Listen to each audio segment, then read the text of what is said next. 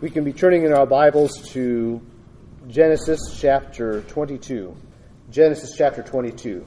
We'll be in verses 1 through 19 this morning of Genesis 22. There is an outline handout on the back table, and it should be in your email as well if you're on the church email list. That might help you track a little bit with all that we have to cover this morning.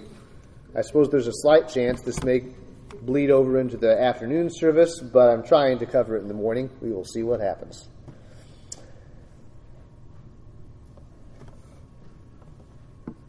We come today in Genesis 22, 1 through 19, to the greatest test of Abraham's faith.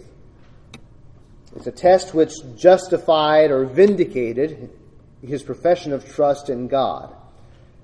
So we're not saying that the Bible's not saying that it declared him righteous before God, the righteous judge, but it vindicated his profession of faith.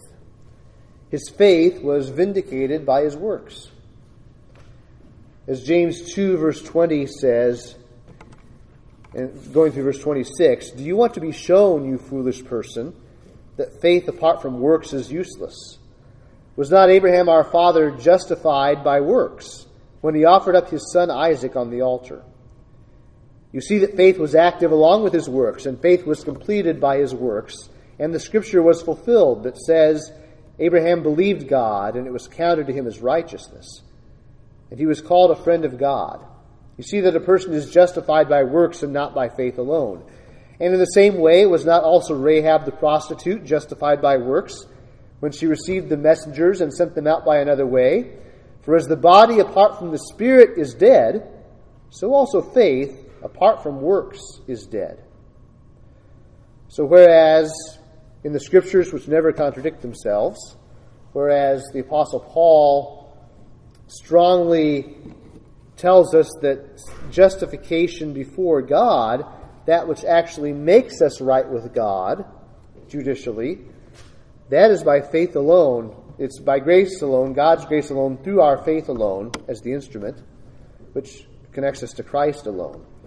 Whereas Paul says that, James is not contradicting Paul, but he's saying, if you say that you have that real faith and there's no works springing from the faith, then it's a dead faith. Abraham's faith was vindicated in the sense of being proved to be a living faith, as he, by God's grace, passed the greatest test of his faith in his life. So living faith will be vindicated by the works of faith. And furthermore, believers must be prepared to have their faith tested and refined. True faith will ultimately pass the test. As James said earlier in his same epistle, James 1, verses 2 through 4, "Count it all joy, my brothers, when you meet trials or testings of various kinds. For you know that the testing of your faith produces steadfastness. And let steadfastness have its full effect, that you may be perfect and complete, lacking in nothing." And then down in verse 12 of that text, he says, "Blessed is the man who remains steadfast under trial," under testing. "For when he has stood the test, he will receive the crown of life, which God has promised to those who love him." Similarly, one more text, 1 Peter 1, starting in verse 3, speaking to us believers in Christ, it says, "Blessed be the God and Father of our Lord Jesus Christ. According to his great mercy, he has caused us to be born again to a living hope, through the resurrection of Jesus Christ from the dead, to an inheritance that is imperishable, undefiled, and unfading, kept in heaven for you, who by God's power are being guarded through faith, for a salvation ready to be revealed in the last time. In this you rejoice, though now for a little while, if necessary, you have been grieved by various trials, so that the tested genuineness of your faith, more precious than gold that perishes though it is tested by fire, may be found to result in praise and glory and honor at the revelation of Jesus Christ. Though you've not seen him, you love him. Though you do not now see him, you believe in him. And rejoice with joy that is inexpressible and filled with glory, obtaining the outcome of your faith, the salvation of your souls." So what we're about to see in Genesis 22 is an extreme example of a true believer passing the test of trust in God. But the significance of this account goes far deeper than that, and it soars far higher than that. Because this test of Abraham in relation to his son Isaac, this is not something that you as a believer will ever have to face in this setting. It was intentionally unique. It is a portrait, a grand portrait, a picture of the greatest drama of all. And it's to that drama that I must draw your attention today, and that must be the center of this sermon. So I won't focus much on what we often call application today, though I'm sure it will come out. But I have to aim for your mind and affections in a different way. As you see this portrait of God's own love for you, a sinner, as we'll see, the Word of God has to pierce you to your very soul so that you can see this greater drama of redemption, and you can believe it, and you can stake everything on it. That's ultimately what God was setting up here as he tested Abraham. We'll see that as we go today. But the big idea of the text, as you see in your notes there, is this. The account of Abraham not withholding his only son displays God's purposes of redemption. The account of Abraham not withholding his only son displays God's purposes of redemption. So first of all, let's just look at the portrait of Abraham and Isaac here. Let's look at the story, which is a true story. Verses 1 through 6, as God begins to bring this test to bear upon Abraham, we see Abraham's prompt obedience to God in the test. Verses 1 through 6. We'll read starting in verse 1. After these things, God tested Abraham and said to him, Abraham, and he said, Here I am. He said, Take your son, your only son Isaac, whom you love, and go to the land of Moriah and offer him there as a burnt offering on one of the mountains of which I shall tell you. So Abraham rose early in the morning, saddled his donkey, and took 2 of his young men with him and his son Isaac. And he cut the wood for the burnt offering and arose and went to the place of which God had told him. On the 3rd day, Abraham lifted up his eyes and saw the place from afar. Then Abraham said to his young men, Stay here with the donkey. I and the boy will go over there and worship and come again to you. And Abraham took the wood of the burnt offering and laid it on Isaac his son. And he took in his hand the fire and the knife. So they went both of them together. Someone has said that this word for testing, when it says God tested Abraham, means to see what condition someone is in before God, whether that person will obey God or not. That's sort of the scriptural context often for God testing someone. To show, to put on display whether someone will obey God or not in very difficult circumstances. Whether their heart is really all God's. God said, Take your son, your only son, Isaac. Remember, Ishmael had been cast out. He was no longer, at least you could say, actively on the scene, Abraham's son. And furthermore, God had said, In Isaac shall your offspring be called. And it's through Isaac that all the promises of God to Abraham and to the world, it's in Isaac that all those will come to pass. And through him, and through his offspring. And yet here, God says, after all those promises, those oaths, swearing by himself, as it were, to Abraham, walking between the slain animals himself, God unconditionally promising things to Abraham and to the world. After all that, God says to Abraham, Take your son and kill him. Not just a random killing, but offer him as a burnt offering, which a burnt offering pictured total surrender and devotion to God.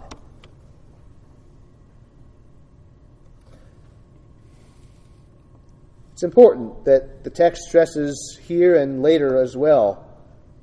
God tells Abraham, do this to your only son. Hebrews 11, verses 17 through 18 say, by faith Abraham, when he was tested, offered up Isaac.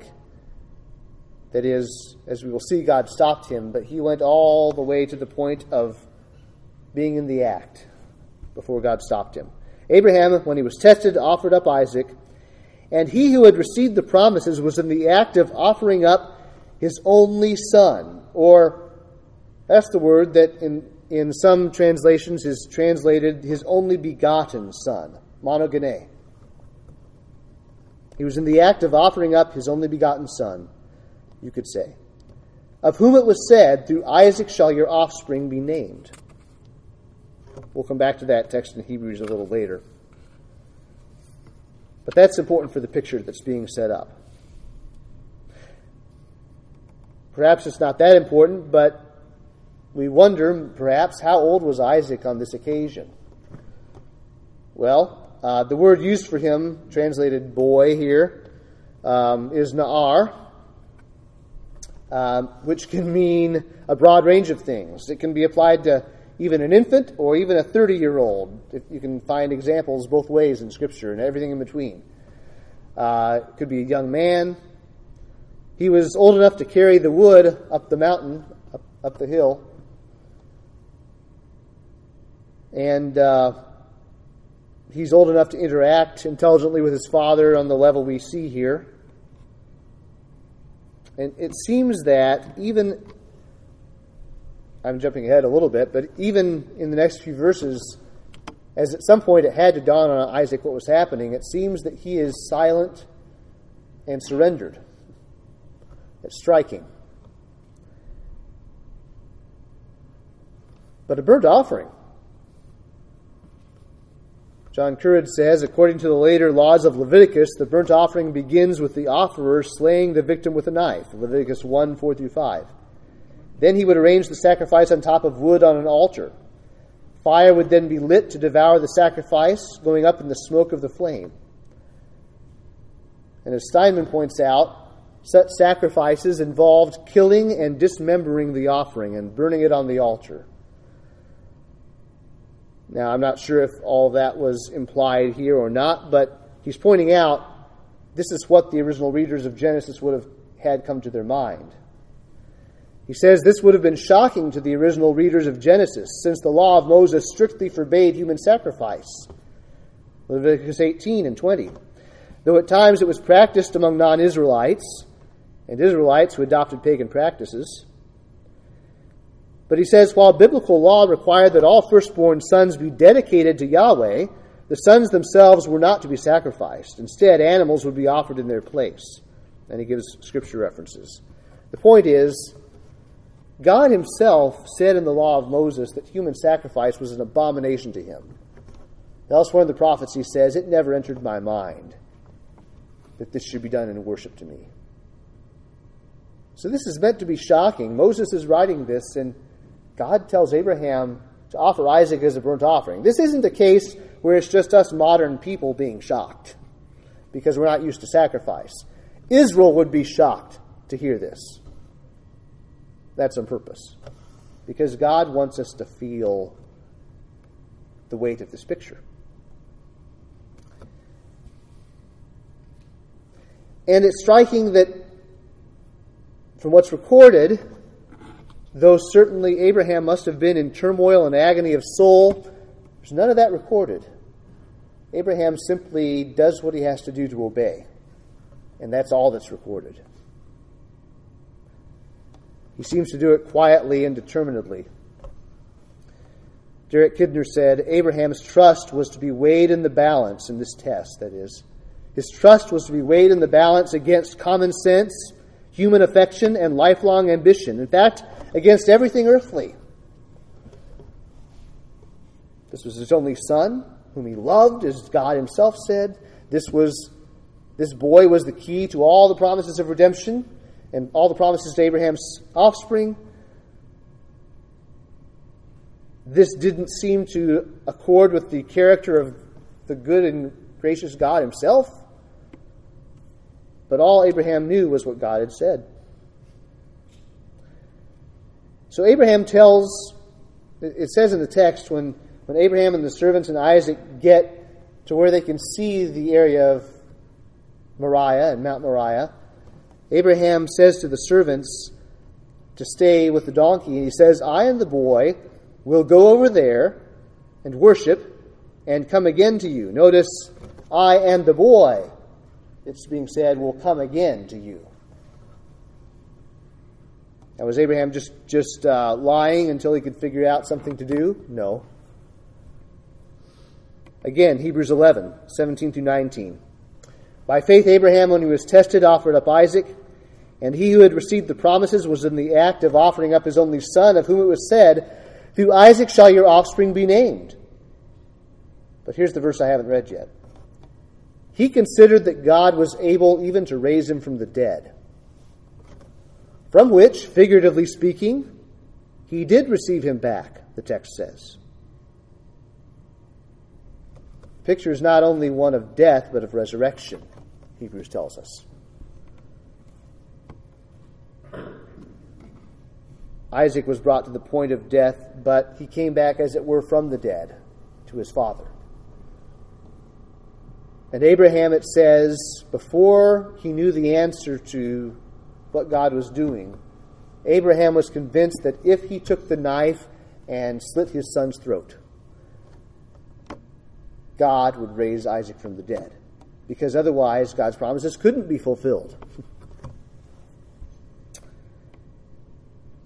So Abraham is speaking in faith to his servants when he says, we will go and worship and we will come again to you. Now we move to verses 7 through 8, which is sort of,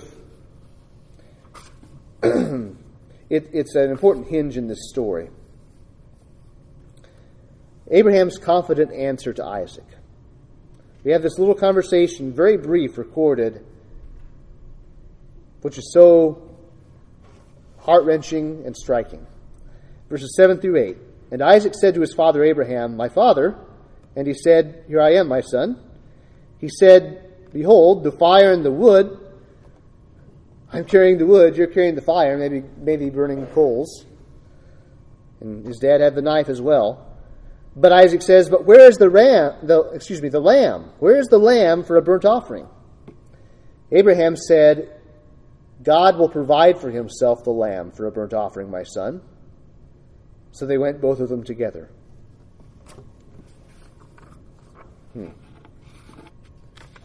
God will provide. That's important. Hang on to those words for later in the text. Abraham is not deceiving Isaac here. He did not understand what God was doing, but he gives Isaac the honest answer of faith that he could give. He says, God will provide for himself the lamb for a burnt offering, my son. That's all Abraham could say. What more could he say? Now we come to verses 9 through 14, where we see God's commendation and provision for Abraham. Verse 9. When they came to the place of which God had told him, Abraham built the altar there and laid the wood in order and bound Isaac his son. He tied him up and laid him on the altar on top of the wood. Then Abraham reached out his hand and took the knife to slaughter his son. But the angel of the Lord, remember this angel of Yahweh has been showing up throughout the text of Genesis as the second person of the Trinity, God himself, the Word of God speaking to Abraham. It says, the angel of the Lord called to him from heaven and said, Abraham, Abraham. And he said, here I am. He said, do not lay your hand on the boy or do anything to him. For now I know that you fear God, seeing you have not withheld your son, your only son, from me. And Abraham lifted up his eyes and looked, and behold, behind him was a ram, caught in a thicket by his horns. And Abraham went and took the ram and offered it up as a burnt offering instead of his son. So Abraham called the name of that place, the Lord will provide.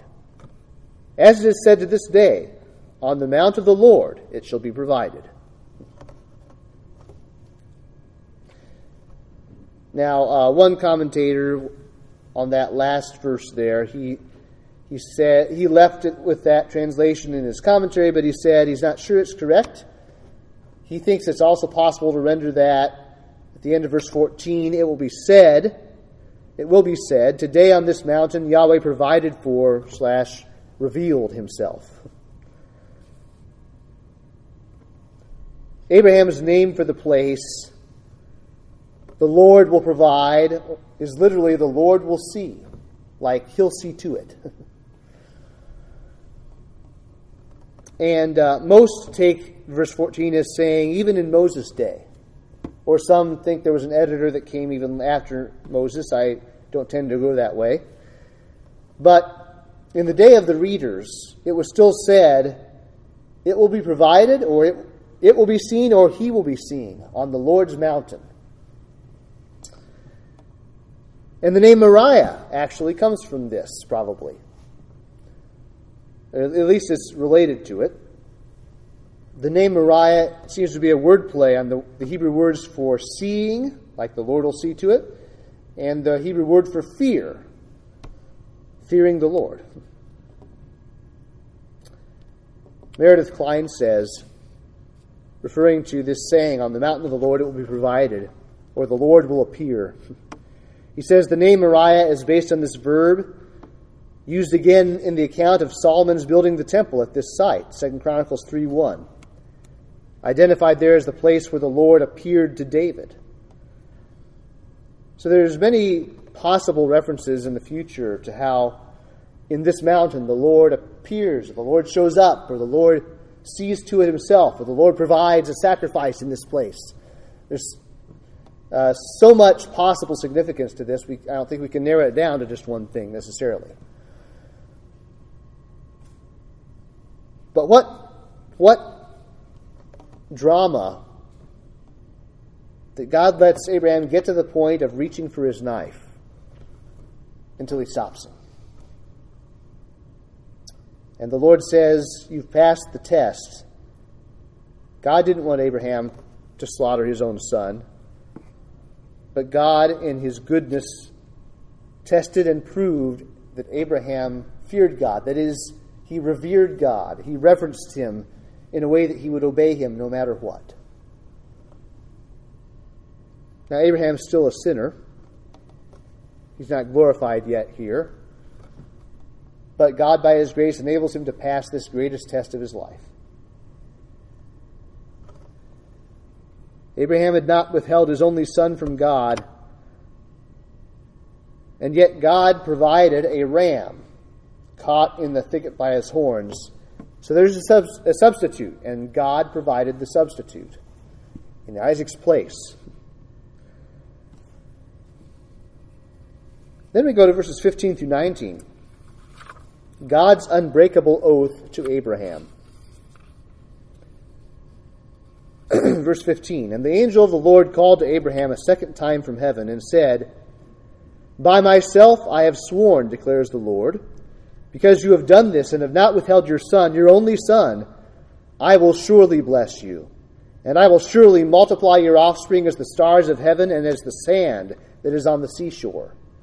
And your offspring shall possess the gate of his enemies. And in your offspring shall all the nations of the earth be blessed, because you have obeyed my voice. So Abraham returned to his young men, and they arose and went together to Beersheba. And Abraham lived at Beersheba. Hebrews picks up on this oath here, because these are the sorts of things the Lord has already promised Abraham, unconditionally even. But it's all intensified here. God chooses this occasion, which pictures the very drama of redemption itself. He chooses this occasion to, in the most intense way yet, affirm his promises to Abraham. But Hebrews 6, verses 13 and 14 say, when God made a promise to Abraham, since he had no one greater by whom to swear, he swore by himself, saying, surely I will bless you and multiply you. There's no greater oath God could have given. By myself I have sworn, declares Yahweh. What does God promise here? Well, countless offspring, as many as the stars in heaven, as many as the sand on the seashore. Victorious offspring, we'll talk about that. Your offspring will possess the gate of his enemies. And blessing for all the nations in Abraham's offspring. Not just what God had said in Genesis 12, in you, Abraham, all the families of the earth will be blessed. Now it says specifically, in your offspring, all nations will be blessed. I think the part of this that we are probably least likely to get on the first read-through is the part about possessing the gate of his enemies. The gate area, as one commentator put it, is the central place of a city where administrative, social, and judicial activity takes place. This is where business is conducted. This is where the judges hold court. This is where all the important stuff takes place for the city. So, the commentator says, the gate is figurative, a synecdoche, if you want that big technical term. Part standing for the whole, something like that. It's figurative for the entire holdings of one's enemies. The idea in that culture is if you have secured the gate of the city, you have the city. You got the whole thing. And here, it's interesting, the concept of conquering enemies comes out explicitly in God's promise to Abraham's offspring. This maybe didn't come out as clearly earlier in the promises to Abraham. But here, there's this idea of having enemies to conquer. And this makes sense on multiple levels. Certainly, first of all, the curse on Canaan from Genesis 9 was fulfilled as Abraham's physical offspring, the Israelites under Joshua, conquered Canaan. They possessed the city gates in the land promised to Abraham. But we can go deeper and farther in this. We can see this talk of conquering enemies really from two more angles. First, again, we're in Genesis, so you're going to get tired of this. Genesis 3:15. Promise of the seed of the woman, right? Genesis 3:15 had predicted hostilities between the many offspring of the woman, those who believe God's promises, and the offspring of the serpent, those who continue in the works of their father the devil. So there's going to be hostilities, even warfare, between God's people and those who are still of their father the devil. But then there's another level, because Genesis 3:15 had promised also a great singular offspring of the woman, one particular man born of woman, who would crush the very head of the serpent himself.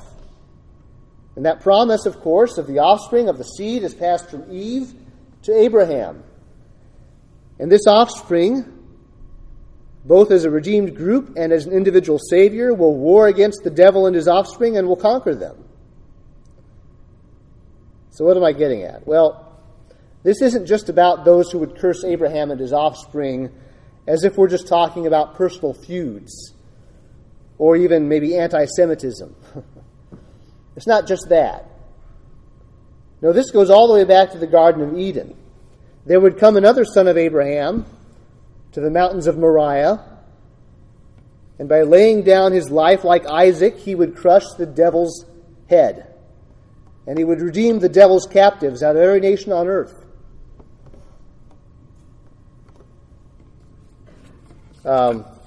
Andrew Simon explains the wording here a little bit, and listen carefully. He says, the promise here shifts in these verses to a particular offspring of Abraham. Like the English word offspring, the Hebrew word, literally seed, could either be a collective, referring to many, or a particular, referring to only one. To signal the shift to a particular offspring in Hebrew, the verb possess is singular, as is the following pronoun in his enemies, not their enemies, as in many English versions. This offspring of Abraham will take possession of the gates of his enemies.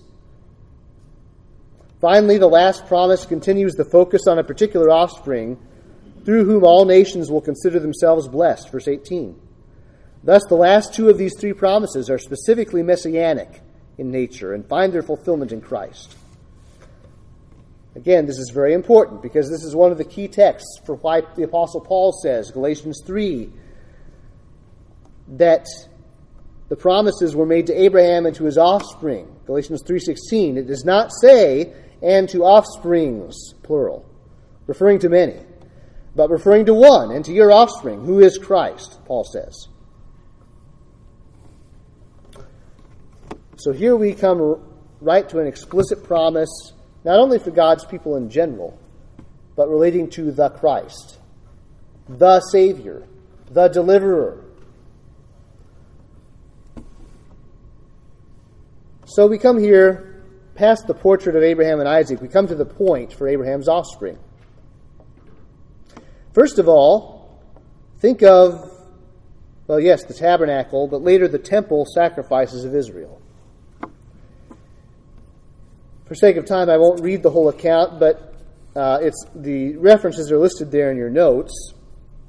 1 Chronicles 21 tells the story of how, because of a sin that David committed in numbering Israel in a certain way, God sent his angel to kill people by pestilence in Israel. God had actually given David his choice of between three punishments, and David chose the one where God was directly the one meting out punishment, because he knew God was gracious.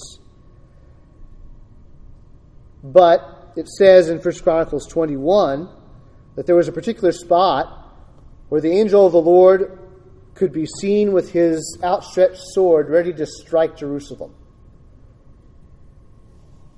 And make a long story short, David, on that spot, at a threshing floor of a man named Ornan the Jebusite, David purchases the site and offers an offering there.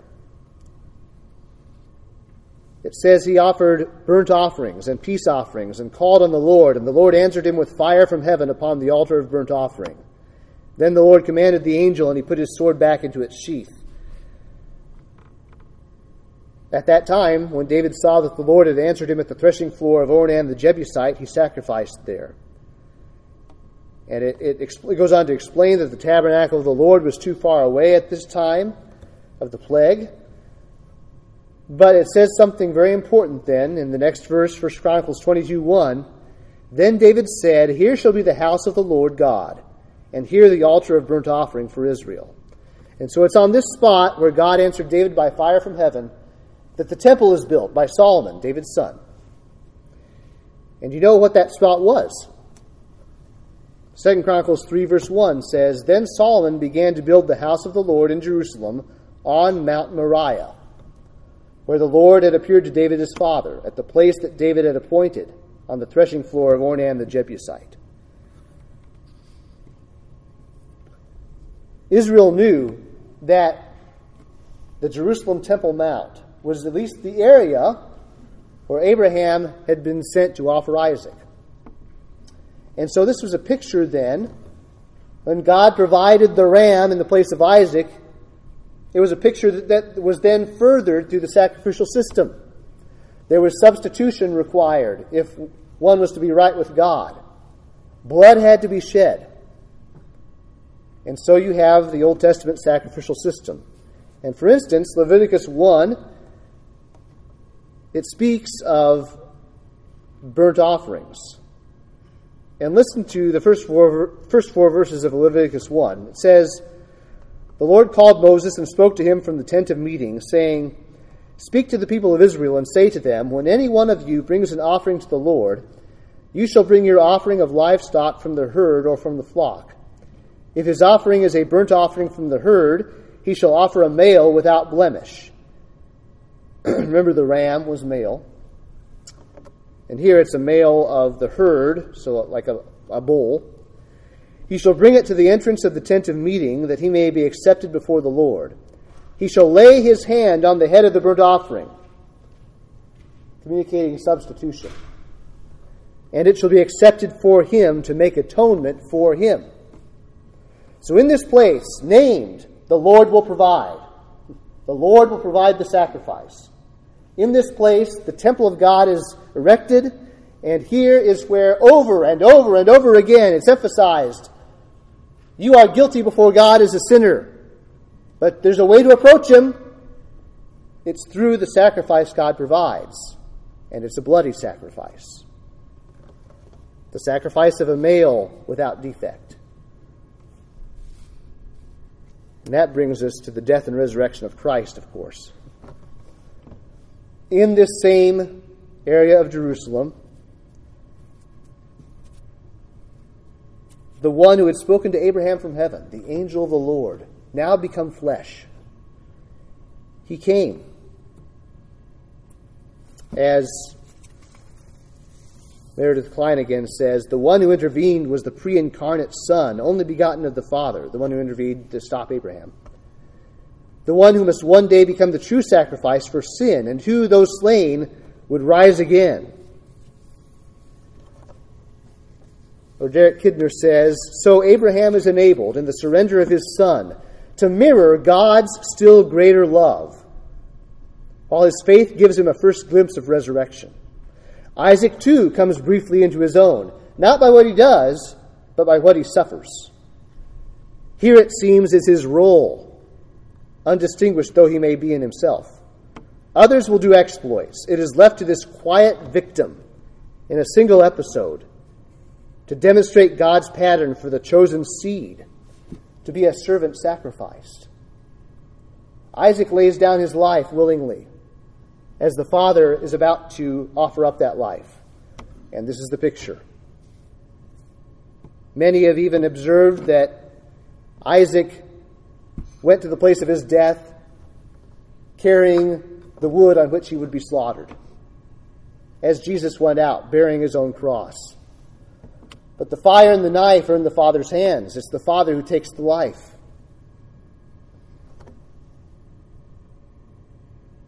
So doesn't it mean more when God gives us this picture of a father who dearly loves his son but is willing to slay his son? Doesn't it mean more when that famous verse is read, for God so loved the world, the undeserving world, that he delivered up his only begotten Son, that whoever believes in him should not perish, but have eternal life. That brings us to the fact that there's also atoning substitution for believers here. Even Abraham and Isaac couldn't complete the picture all on their own, because Jesus is a substitute for those who deserve to die. Isaac was not actually slain on this occasion, but Jesus was slain, because he was the ram. He was the lamb that God would provide, like Abraham said. As John the Baptist said when he saw Jesus coming toward him in John 1:29, behold, the Lamb of God who takes away the sin of the world.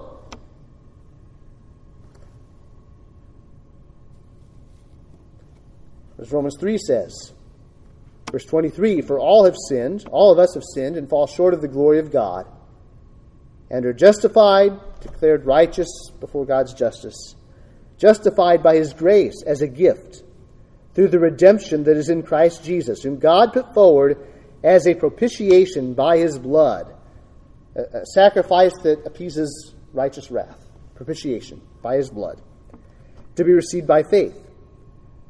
This was to show God's righteousness, because in his divine forbearance he had passed over former sins. It was to show his righteousness at the present time, so that he might be just and the justifier of the one who has faith in Jesus. We have Isaiah 53, where Jesus, like Isaac, goes quietly to the slaughter. Surely he has borne our griefs and carried our sorrows, yet we esteemed him stricken, smitten by God, and afflicted. But he was pierced for our transgressions. He was crushed for our iniquities. Upon him was the chastisement that brought us peace, and with his wounds we are healed. All we like sheep have gone astray. We have turned every one to his own way, and the Lord has laid on him the iniquity of us all. He was oppressed, and he was afflicted, yet he opened not his mouth. Like a lamb that is led to the slaughter, and like a sheep that before its shearers is silent, so he opened not his mouth. By oppression and judgment he was taken away, and as for his generation, who considered that he was cut off out of the land of the living, stricken for the transgression of my people? They made his grave with the wicked, and with a rich man in his death, although he had done no violence, and there was no deceit in his mouth. Yet it was the will of the Lord to crush him. It wasn't just the soldiers. It wasn't just his Jewish enemies. It wasn't just Pilate, who negligently let him be taken away to be crucified. It was the Lord God, the Father, whose will it was to crush his Son. It was the will of the Lord to crush him. He has put him to grief. When his soul makes an offering for guilt, he shall see his offspring. He shall prolong his days. The will of the Lord shall prosper in his hand. Just as Abraham saw his offspring, though he delivered up Isaac to death. He shall see his offspring. He shall prolong his days. The will of the Lord shall prosper in his hand. Out of the anguish of his soul he shall see and be satisfied. By his knowledge, by knowing him, by knowing Jesus Christ, shall the righteous one, my servant, make many to be accounted righteous, and he shall bear their iniquities. There's that substitution. Therefore I, God says, will divide him a portion with the many, and he shall divide the spoil with the strong, because he poured out his soul to death, and was numbered with the transgressors. Yet he bore the sin of many, and makes intercession for the transgressors. Do you dare think that you somehow sort of deserve salvation from God? That you deserve the perfect Father with an infinite, eternal love for his Son to lay his Son on the altar for you? Do you think that's your right? No. Many of us, if I may speak a bit foolishly, if we were in God's place, we'd let everyone go to hell. None of us is as gracious as God is gracious. But he's gracious. He does not owe this to you. But he loves you. And so he did it.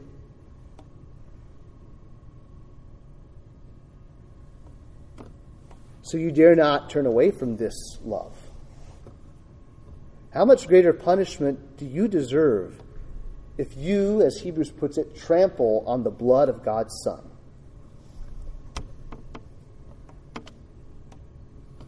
The only thing to do in response to this, as the hymn writer said, is to give your soul, your life, your all. But there's one more thing that will take a few minutes to cover. One more aspect of the point for Abraham's offspring in this text. And that is the covenant oath that was made to Abraham's offspring. How fitting that it was in connection with this portrait of the cross that God again uttered his covenant oath to Abraham's offspring. Remember what he promised. Countless offspring, victorious offspring, and mediatorial, I'll explain that word, mediatorial offspring. First of all, God did promise Abraham countless offspring, and at one level that was fulfilled in the nation of Israel, Abraham's physical seed, offspring, his descendants. But it went beyond that. God had promised Abraham he would be the father of many nations. And that all nations, and this borders on a later point, but that all nations would be blessed in his seed. Paul reminds us so many times, as he says in Galatians 3:29, that if you are Christ's, that is, if you are one with Christ, if you've been baptized into Christ, he says, if you are one with Christ and belong to him, then you are Abraham's offspring, heirs according to promise. And you know that's because of the cross. Because since Jesus laid down his life, he will see his offspring. He will have countless offspring, children given to him because of his cross, because he purchased them by his blood. Hebrews 2:14-16. Since therefore the children share in flesh and blood, the children God means to bring to himself. Since they share in flesh and blood, he himself likewise partook of the same things, that through death he might destroy the one who has the power of death, that is, the devil, and deliver all those who through fear of death were subject to lifelong slavery. For surely it is not angels that he helps. Christ didn't die for the angels, but he helps the offspring of Abraham. For whom did Christ die? The offspring of Abraham.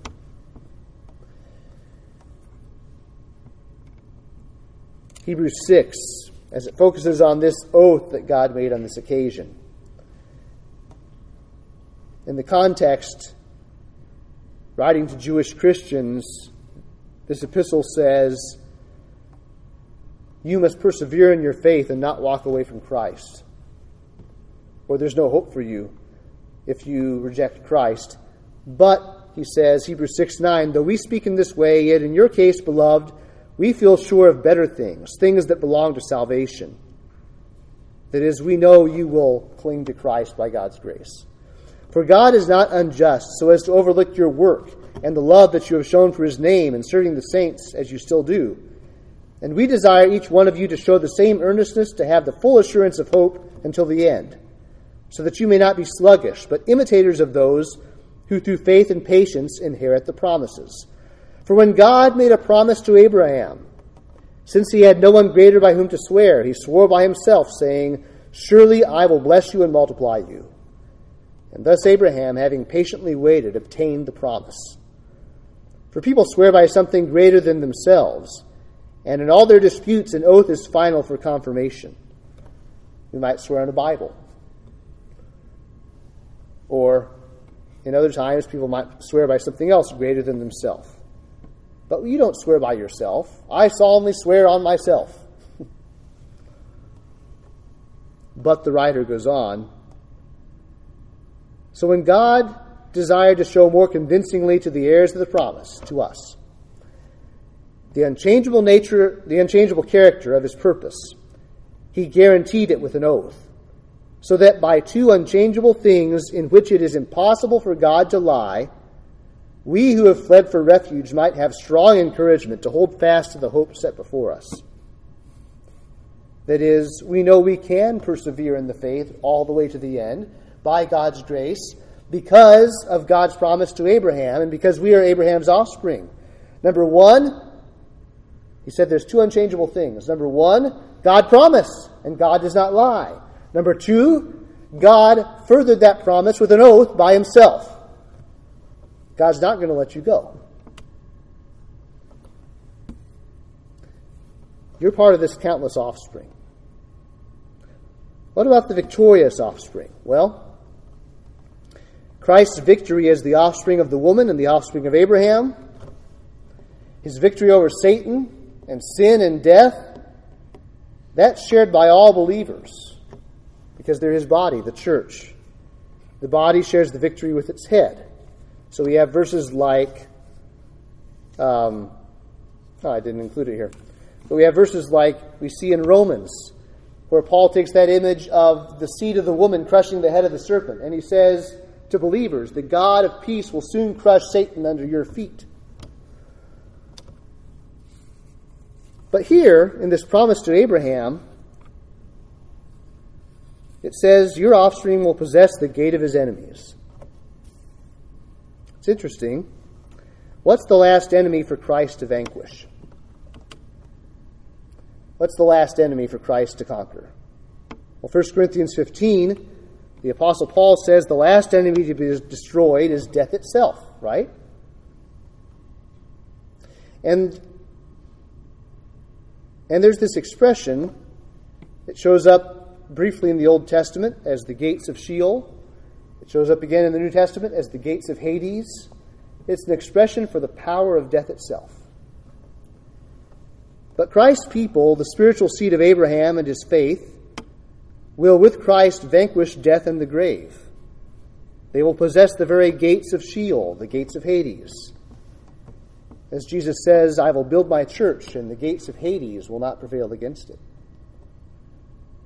Christ possesses the gates of his enemies all the way to such an extent that he even destroys death itself. And this is the ultimate fulfillment of God's oath to Abraham that Christ would have victory over his enemies. Lastly, there was a promise of mediatorial offspring. What do I mean by that? Well, a mediator is a go-between who stands between and draws two parties together. And God promised Abraham, it's in your offspring, singular, in this person, that all nations will be blessed. The offspring of Abraham would be the mediator of all God's blessings to all of us. So we have 1 Timothy 2, verse 3. This is good, and it is pleasing in the sight of God our Savior, who desires all people to be saved and to come to the knowledge of the truth. For there is one God, and there is one mediator between God and men, the man Christ Jesus, who gave himself as a ransom for all, which is the testimony given at the proper time. For this I was appointed a preacher and an apostle. Paul says, I am telling the truth, I am not lying, a teacher of the Gentiles in faith and truth. Why? Because the Gentiles, all nations, will be brought in and blessed in Christ. And again, Galatians 3, verse 7. Know then that it is those of faith who are the sons of Abraham. And the Scripture, foreseeing that God would justify the Gentiles by faith, preached the gospel beforehand to Abraham, saying, in you shall all the nations be blessed. So then, those who are of faith are blessed along with Abraham, the man of faith. And then there's a warning. Some will try a different way to get to God. Are you one of those people? Some will try the works of the law. Some will think they can keep God's laws on their own good enough to be right with God.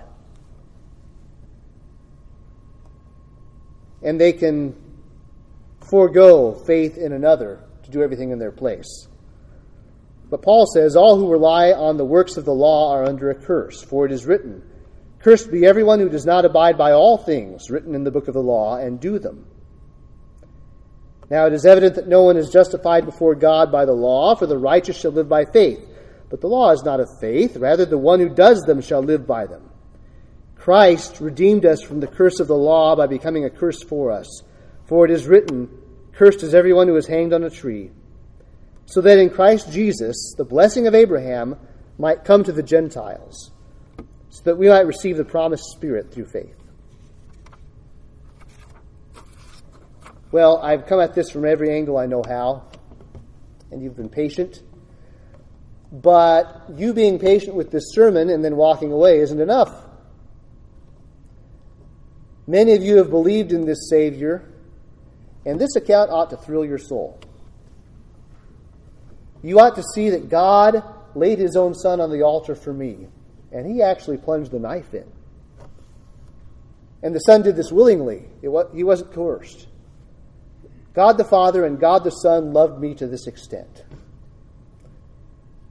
How can I have any distrust in such a God?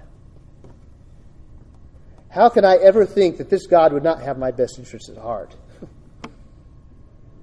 As Paul says, he who did not spare his own Son, but delivered him up, that is, delivered him to death for us all, how will he not with him graciously give us all things? And being patient with the sermon and then walking away is certainly not enough for you who have not come to Christ.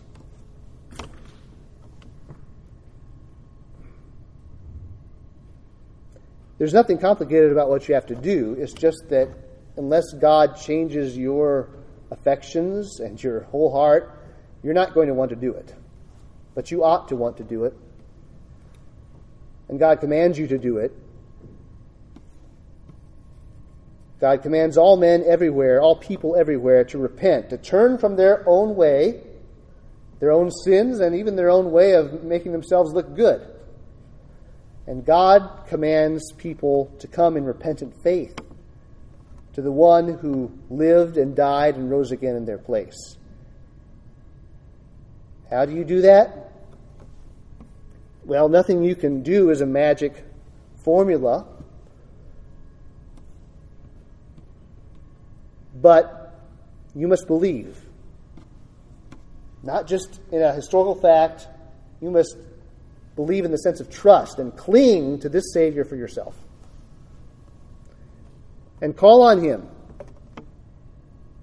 I know we've had the sinner's prayer become sort of a trite thing and used inappropriately. But what do you do if you need Jesus? You ask Him to be yours. You acknowledge that you deserve eternal death. You deserve God's condemnation. But you ask Jesus, I want you to be mine. And I know that if you're mine, you will give me full forgiveness with God. You'll make me God's child because you lived and died in my place. That's it. But you have to surrender to Christ. Give your life to Him. Nothing less is fitting. Let's bow in prayer before we sing a hymn together.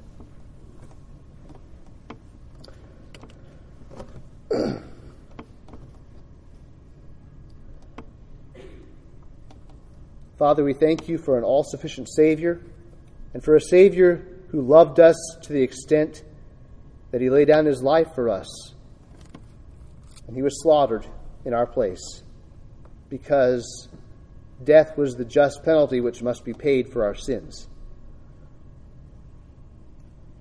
Father, please don't let those here without Christ, don't let them get away from this text and from your word until they joyfully lay down their arms, so to speak, until they run to Jesus and not away from Him. For the rest of us, we thank you that we are eternally blessed with every blessing in Christ. Help us to love Him as we ought and not treat Him as we so often do, with neglect, with forgetfulness. Sometimes we even despise Him in our hearts because we still struggle with sin.